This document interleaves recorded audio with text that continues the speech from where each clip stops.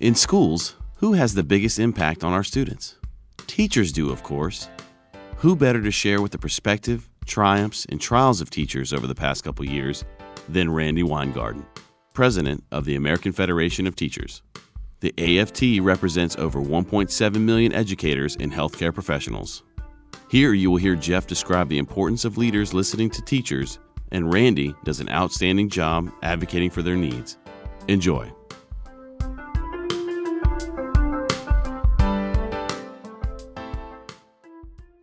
Educators, leaders, how are you? My name is Jeff Rose, and welcome to Leader Chat. And I know I say this every week, but I think it's because I know it's because I believe it.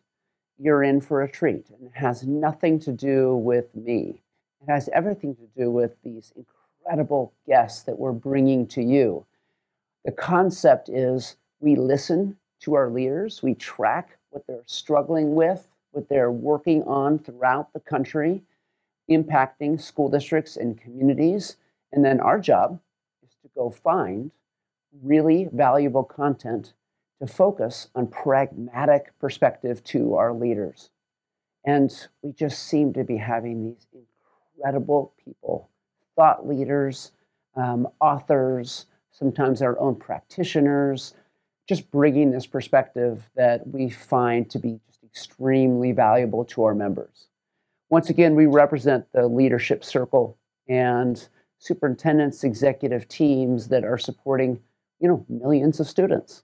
And we're blessed to be able to do this for our people.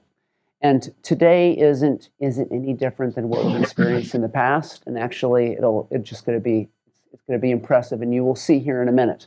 Once again, you're listening to this in one of three ways. You're either watching it live. Many of our members will watch the video afterwards. And then, of course, we broadcast this via our podcast, Leader Chat. And so we will have, of course, thousands of people engaged that way too. So today's theme, and a really important one, is kind of our teacher's perspective. Because obviously we know the number one influencer as it relates to children in school are our teachers. We believe leaders, of course, matter, and things start and sometimes end with leaders, but the number one influence are our teachers. So it makes incredible sense that we're going to be talking today to Randi Weingarten. Let me read a little bit to you about Randi, and many of you are already familiar with who Randi Weingarten is. Randi Weingarten is president of the 1.7 million member American Federation of Teachers, which represents teachers, paraprofessionals, and school-related personnel, higher education faculty and staff, nurses and other healthcare professionals, local, state, and federal government employees, and early childhood educators. Weingarten holds degrees from Cornell University, School of Law, and Labor Relations of the Cardozo School of Law. She worked as a lawyer on Wall Street firm from 1983 to 1986. Weingarten is the recipient of many commendations. She was included in Washingtonian's 2021 Washington's Most Influential People, City and State New York's 2021 New York City Labor Power 100, and Washington Life's 2018 Power 100 list of prominent leaders. And in 2017, she received the Roosevelt Institute FDR Distinguished Public Service Award. In 2013, the New York Observer named Weingarten as one of the most influential New Yorkers in the past 25 years. Ladies and gentlemen, let me welcome to our screen and to your audio waves, Randi. Randi, good to see you. Thanks for being here today. Thank you, Jeff, and thank you for doing these. Thank you for doing this kind of every Wednesday, having this connection with people. It's so important. So thank you. I read your bio. I had to shorten it. Please. As I've learned more and more about you, and I've been following you for some time, there's certain things I must have missed. So tell us what I did miss, and then also just maybe update us. How are you doing? Things have been interesting times. You missed that I was a school teacher. But look, a bio is there to give people something to kind of center on. But the most important thing that I do with my life is that every single day I get to work with people that help other people.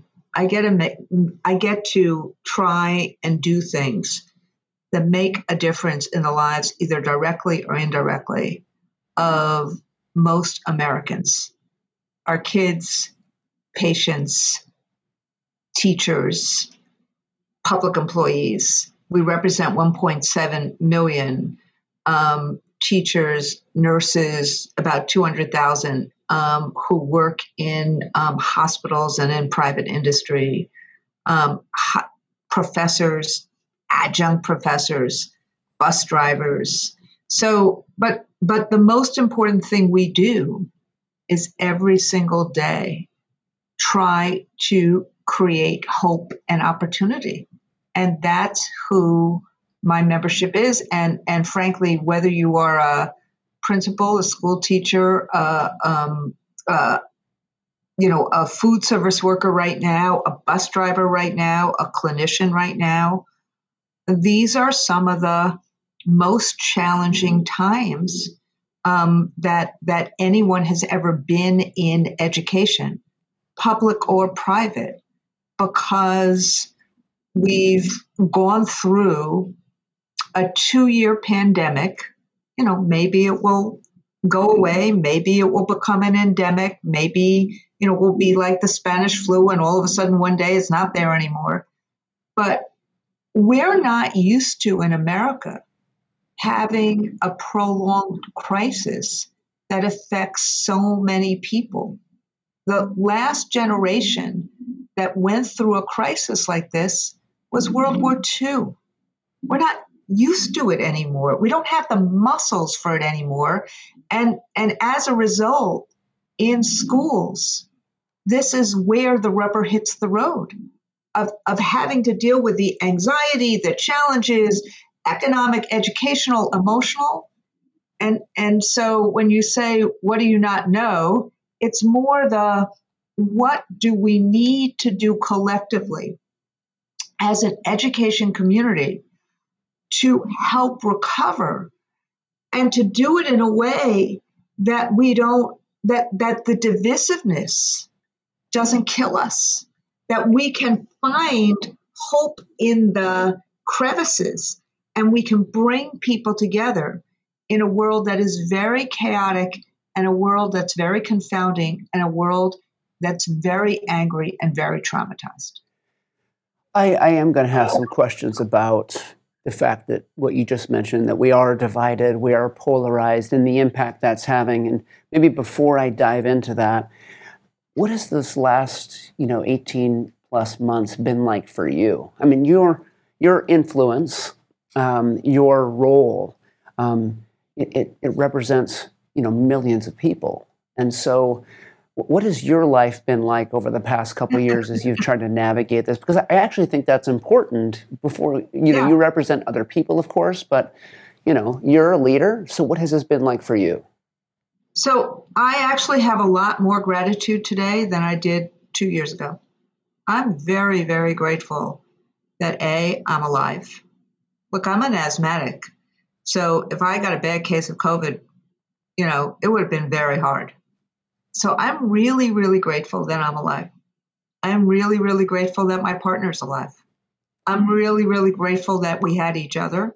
And we feel an obligation that because of that, to really help others. And so I feel I feel like we're in a moment of time that's really hard. But I prefer to look at things as a glass half full, not half empty. And how do you create the kind of trust and agency and empowerment that people need? So I'm very focused from gratitude to and thankfulness to kind of wanting to do more for others. But that doesn't mean, doing it for others. It means how you create an environment of empowerment and agency so that people feel like they have the tools and the conditions to have a better life for themselves and their families. In terms of just work and everything else of the last 18 months, I think it's been, I live in New York. I mean, right now I'm in my office, but I live in Washington. I live in New York. And I would say, and I have a sister, by the way, who's a doctor. I have a brother-in-law who's a doctor. I have a niece who's a doctor, and my nurses in my union. I worried a lot about whether or not people would be okay. I spent a lot of time on the phone trying to get people into hospitals and trying to get people help. I sent a lot of chicken soups to a lot of people, deliveries who were sick. And I heard a lot of sirens, literally March 2020, April 2020, May 2020, literally every few seconds. It felt like a war zone.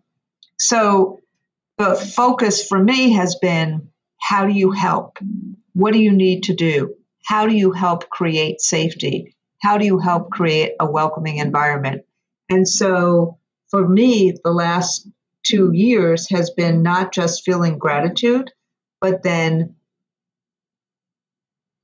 channeling it into what do we need to do to make sure that people, not only those we represent, but those we serve, have a safe and welcoming environment in which they can, first be safe, then recover, then thrive. Randi, I recently read a piece of yours called Return, Recover, and Reimagine Toward a Renaissance in America's Public Schools. And there's these themes that kind of came out. Number one, returning to school and recovering not being enough, reimagining schools, climate and safety, community schools, civics, and then you also covered assessment. Based upon your lens into education, and of course the impact that our teachers have been experiencing, because that's extensive and severe. Looking across the landscape in the U.S., what's your primary maybe just concerns, but also hopes as it relates to that concept of reimagining and having a renaissance in schools? Well, we're not up to there yet. I had wished that we would be, but I think that Delta and now Omicron kind of took people for a loop that one would have hoped didn't happen over the summer. I would say there was a lot more optimism in June and July.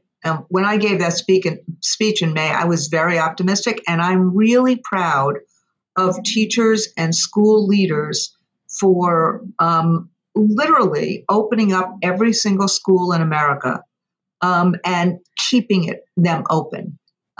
People are really they're June tired now. It's like in October.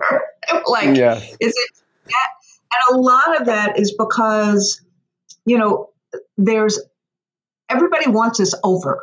Whatever and wants to get back to a level of normalcy. What I was trying to say in that speech was return and recovery are only the first two steps.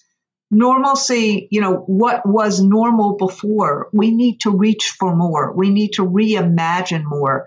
We need to make sure that every child has access to the promise and potential of public education. But I want to just take a step back and say that even with Delta, even with the divisiveness, even with lots of frustration, which you see, and frankly, the attempt by the right wing to split parents and teachers who are natural allies and need to have a relationship for our kids to thrive. So even with all of that, what has happened in these few months from September to December, I heard this in a school. I've been in about 60 schools, 20 states since August 1st. But I heard in a school a couple of weeks ago I was standing in a doorway with several teachers. We're all masked. They're like, we got this. We didn't have it in September. It was very hard trying to figure out protocols, all the kids, what to do, where kids are. But, people are like, we're getting it. We're getting a routine down. We're getting the kind of environment down. Kids are relying on us. We're starting to really focus on the academics. And so I think that whereas we would have liked the recovery period to be last summer in September, Yeah.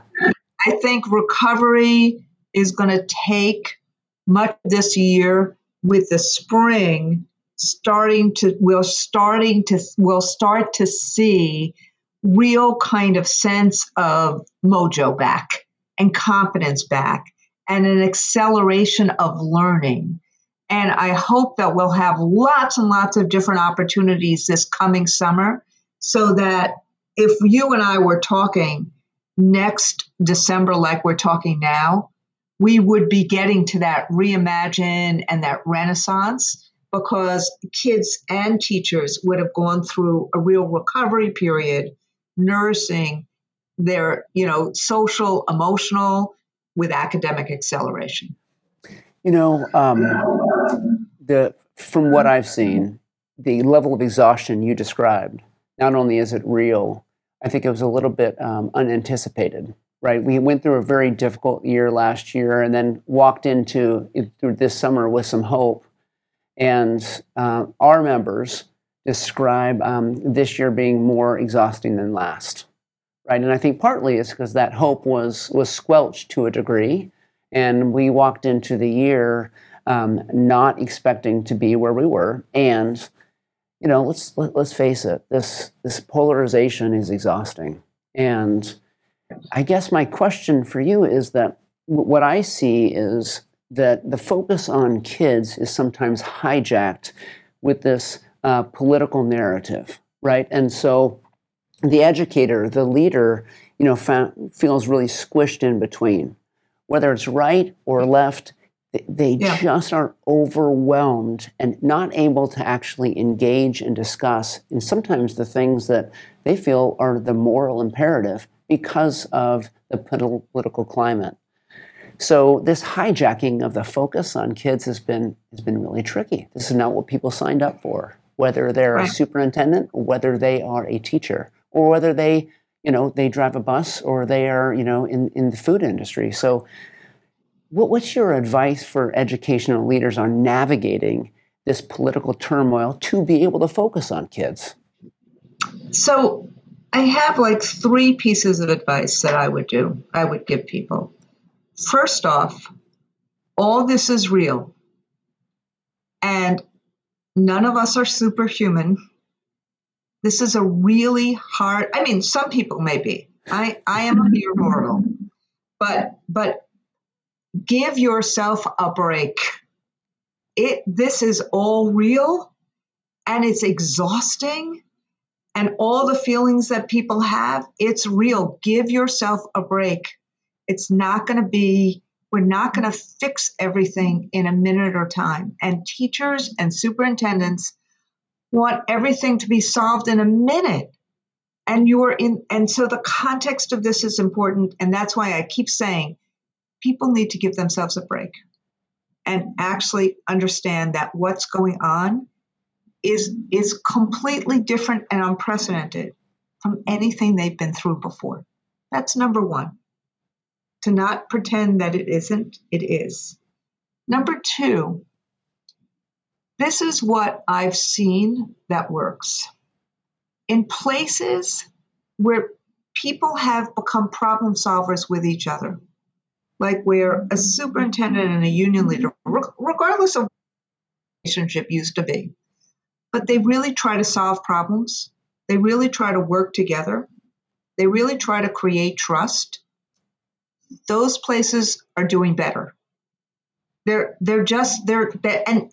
they may, because what's happened is that there's a sense of we're in it together and there's a teaming, but it has to be real and it has to be authentic. And so those places are doing better. And number three, we have to bring our education community together. We have to be intentional. This is why I love community schools so much, because it is the infrastructure that helps enable it. Everybody is stressed right now in very different ways. A parent who, some of those parents who are outside screaming at a school board because their kids are wearing masks, they're bleeding for their kids. Yes, we can say as educators or as public health experts that the dissemination of the virus and the risk of that outweighs the being able to see a kid's face in a class, and therefore, while the virus rages on, whether it's Delta or beforehand, obviously masks are important to stop that dissemination. We're doing that risk analysis. But an individual parent may be saying, I got over COVID, or we don't have COVID in our home. My kid is biting on that mask. I want that mask off. We have to find a way to bring people together on these issues, to trust each other, to hear each other. Because if we don't do that, then what's going to happen is we'll never get through the divisiveness that other people want to have happen because they're using it, like Christopher Rufo and others in the right wing, to just get rid of public schools. So that's why these are my three pieces of advice. Number one, this is real. It's the first time we've had a major crisis, national crisis, since World War II in this depth and length, and we're not used to it. Number two, be a problem solver with the people who you work with. Labor management problem solving right now is more important than ever. Get rid of the old roles, try to figure that out. And number three, bring people together.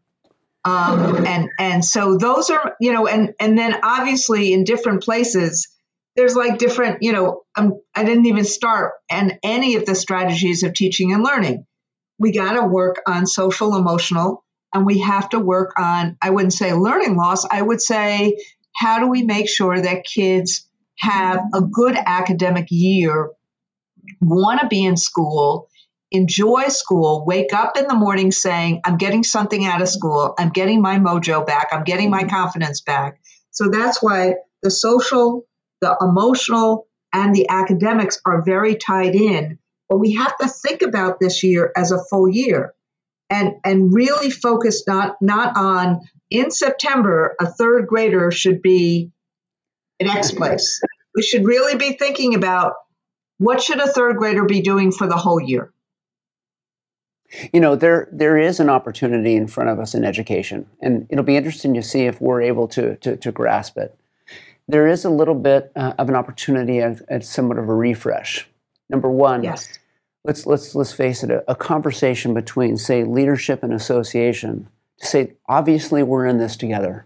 What does it look like in the future as opposed to trying to hash out some of our old policies and agreements of the past? That's an opportunity. Yeah. I don't believe that learning loss is the right way to think about this, right? I agree with you. If you describe it as loss, well, then we've all faced loss, and now we're just on a new plane. Let's talk about moving forward. What does just moving forward look like based upon where we are? Let's not try to compare us to where we might have been had this pandemic not happened. It actually doesn't make any sense, right? So it doesn't but that, Jeff, that's why I'm saying people don't have the muscle. Like, if we were our parents, at least my parents grew up during World War II. My father was in the Korean War. I really, wish I had them right now to hear their stories. I've heard it from cousins and others about what it was like to, to live through World War II, not in a war zone, but here. The sacrifices, the pulling together, our defense forces risking their lives every day. We don't have the muscle here. I am sure they didn't talk about learning loss at that point in time. They talked about, it was a very patriotic conversation about what we need to do together to move a country. And so I think that we get into a conversation, we don't have that muscle of how to move together as a country in a countrywide crisis. That's the muscle that once you see this divisiveness, that's the muscle that we've lost.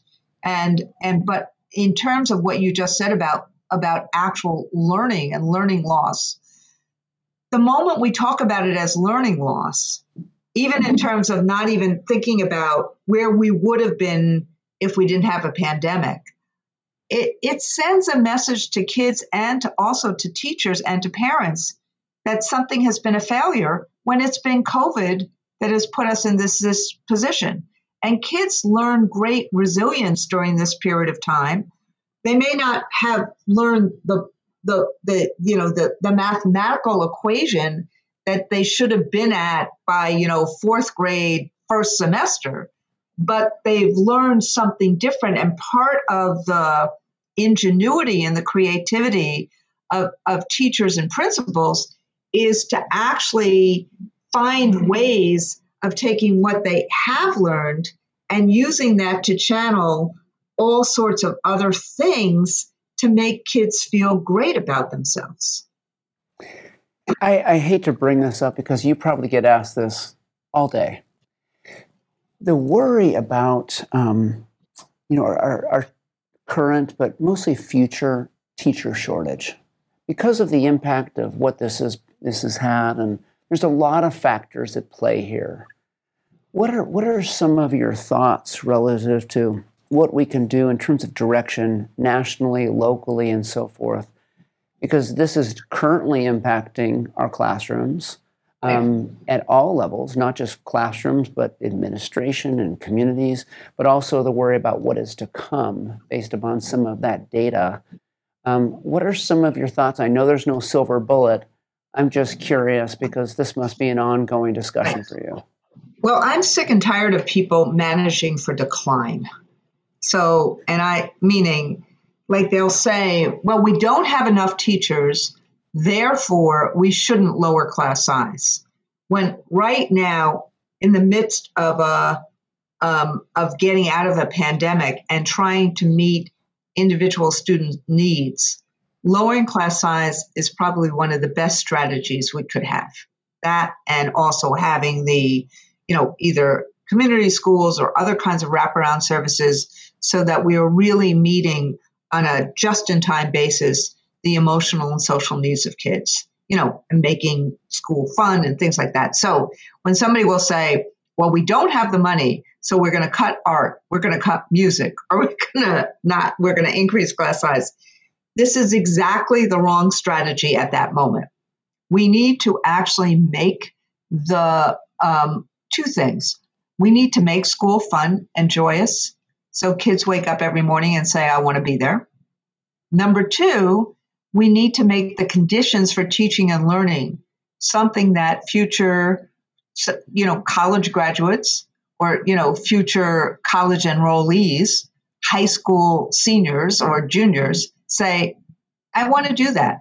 What's amazing is that lots of kids want to make a difference in other people's lives. And teaching is one of the ways that you do that. Lots of people who are, been in one career, want to go to another career, want to say, okay, I'll change mid-career and I'll become a teacher. There's enough people that want to make a difference in other people's lives that we shouldn't have a shortage of teachers.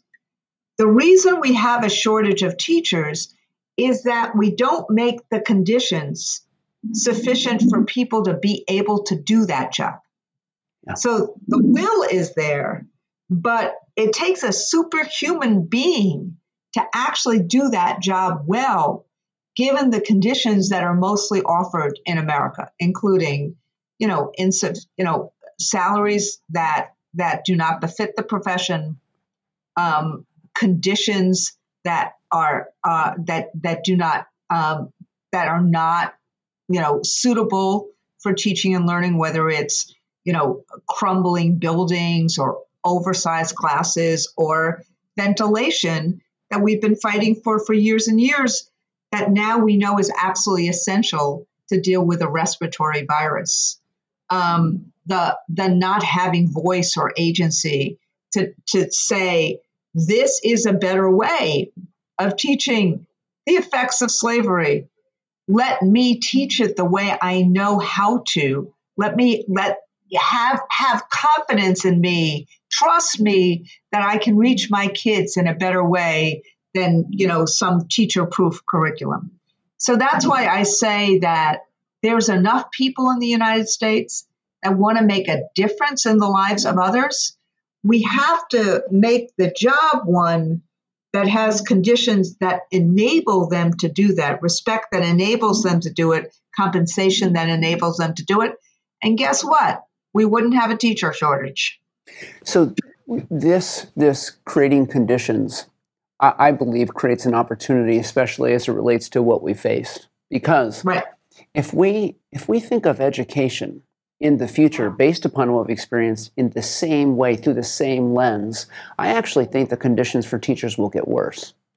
If we are willing to reimagine, if we are willing to redefine some roles, responsibilities, pressures, issues of accountability, etc., the things that have actually been driving teachers crazy as it relates to their own workload, I think there is an opportunity to create a new narrative specific to what educating in the public, even private sector, actually can look like. But our public schools, the narrative of our public schools, if it doesn't start to shift and change, it can actually go the other direction.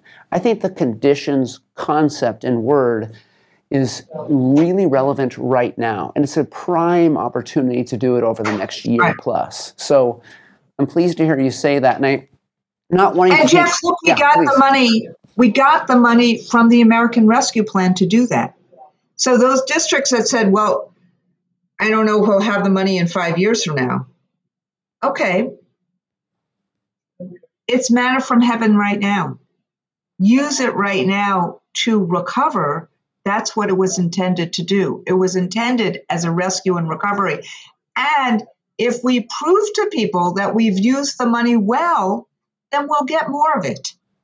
Because at the end of the day, the future is our kids.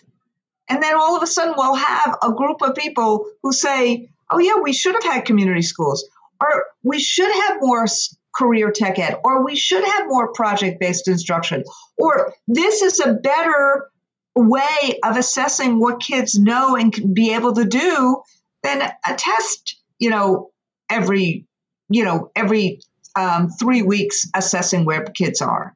So I agree with you in terms of kind of leaning in on working together, trying new things, taking those risks, particularly at a moment of time when our kids need it and our teachers want it. They want to be able to meet the needs of kids right now.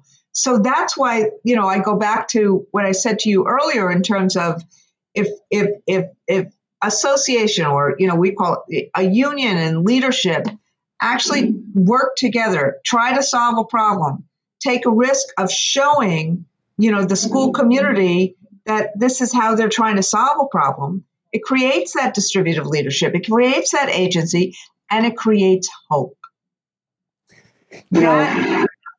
So I it's kind of like the reimagining, because we're still in the middle of a crisis, that I think will be inspiring and will be the antidote to the division we now feel?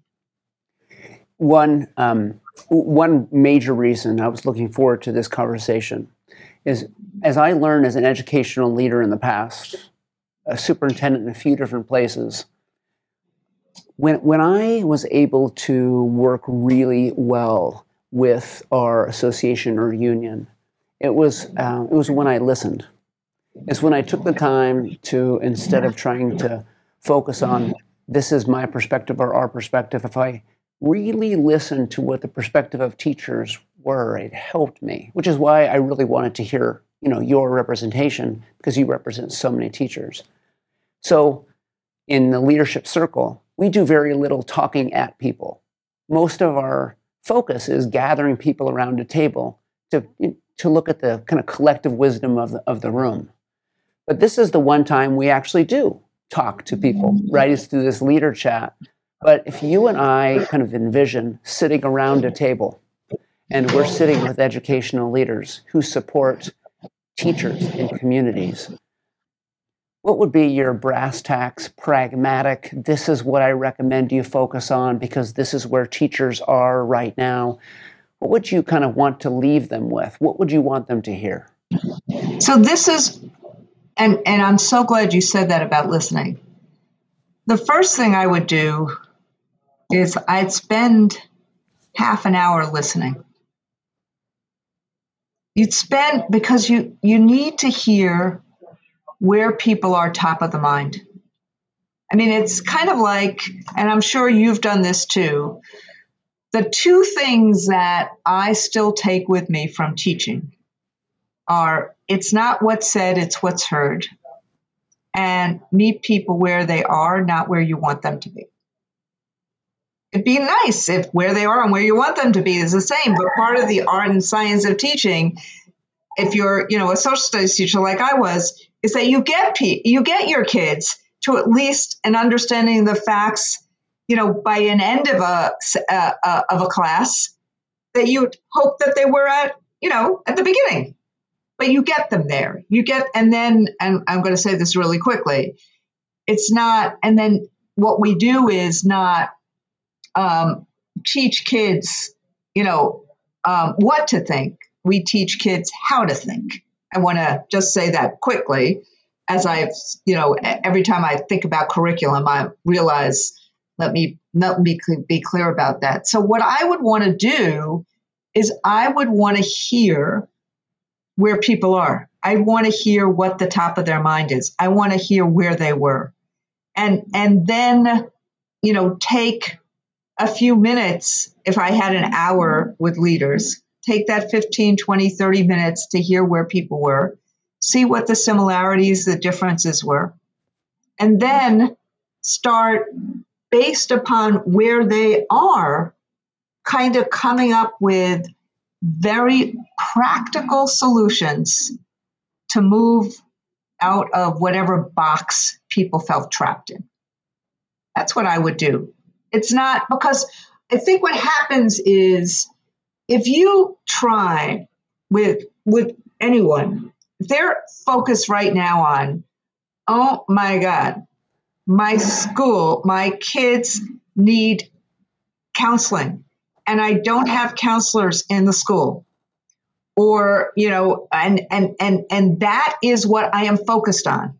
And kids are bouncing off walls, or there's a lot of anger, or it doesn't feel like a welcoming place, or kids don't feel safe, or teachers are exhausted. If you're in that situation, and then somebody comes in and says, well, this is what you need to do. You need to create a welcoming and safe environment. Somebody's going to look at you and say, oh, you're not solving my problem. You're just making it worse, because now I feel like a failure that you're telling me what I should do. And clearly it's December and I haven't done that yet. So that's why I would say, if I was, as you and I are doing right now, listening, as you just said, coming up with solutions together so that there's real agency, I would do that the first time I would meet with people. And frankly, there's a bunch of different strategies that really would help now. One of those strategies might be a community school setup. One of those strategies may be, just because we have the money now from the American Rescue Plan, hiring some, even if we have to do it out of house, even if we have to do it with an agency, getting restorative circles, getting guidance services, doing intervention strategies, getting nurses into schools, getting social workers into schools, making sure that we have right in time things to do, and then finding ways that kids and teachers feel really successful in very tangible ways this year. Randy, I used to tell people that, I still do, no one has a corner on the market when it comes to being busy. That being said, trying to arrange the opportunity for us to chat, I know what your schedule's like. And it is so generous that you were willing and able to make this happen. And I know you're squeezing this in. You're probably looking at your watch thinking, I have a meeting right now. You probably do. So thank you so much for being willing to share your perspective, because it's my hope in this conversation that our leaders, educators, and across Cognia, they have a chance just to listen because of your lens and who you represent. So I'm really appreciative of you and your time today. And let me just extend, let me be back at you in terms of my gratitude, which is thank you for wanting to hear from a teacher leader. I think it's really important that, that you wanted to, but also to the people who are listening. It's probably the toughest year that any of us have engaged in teaching and learning.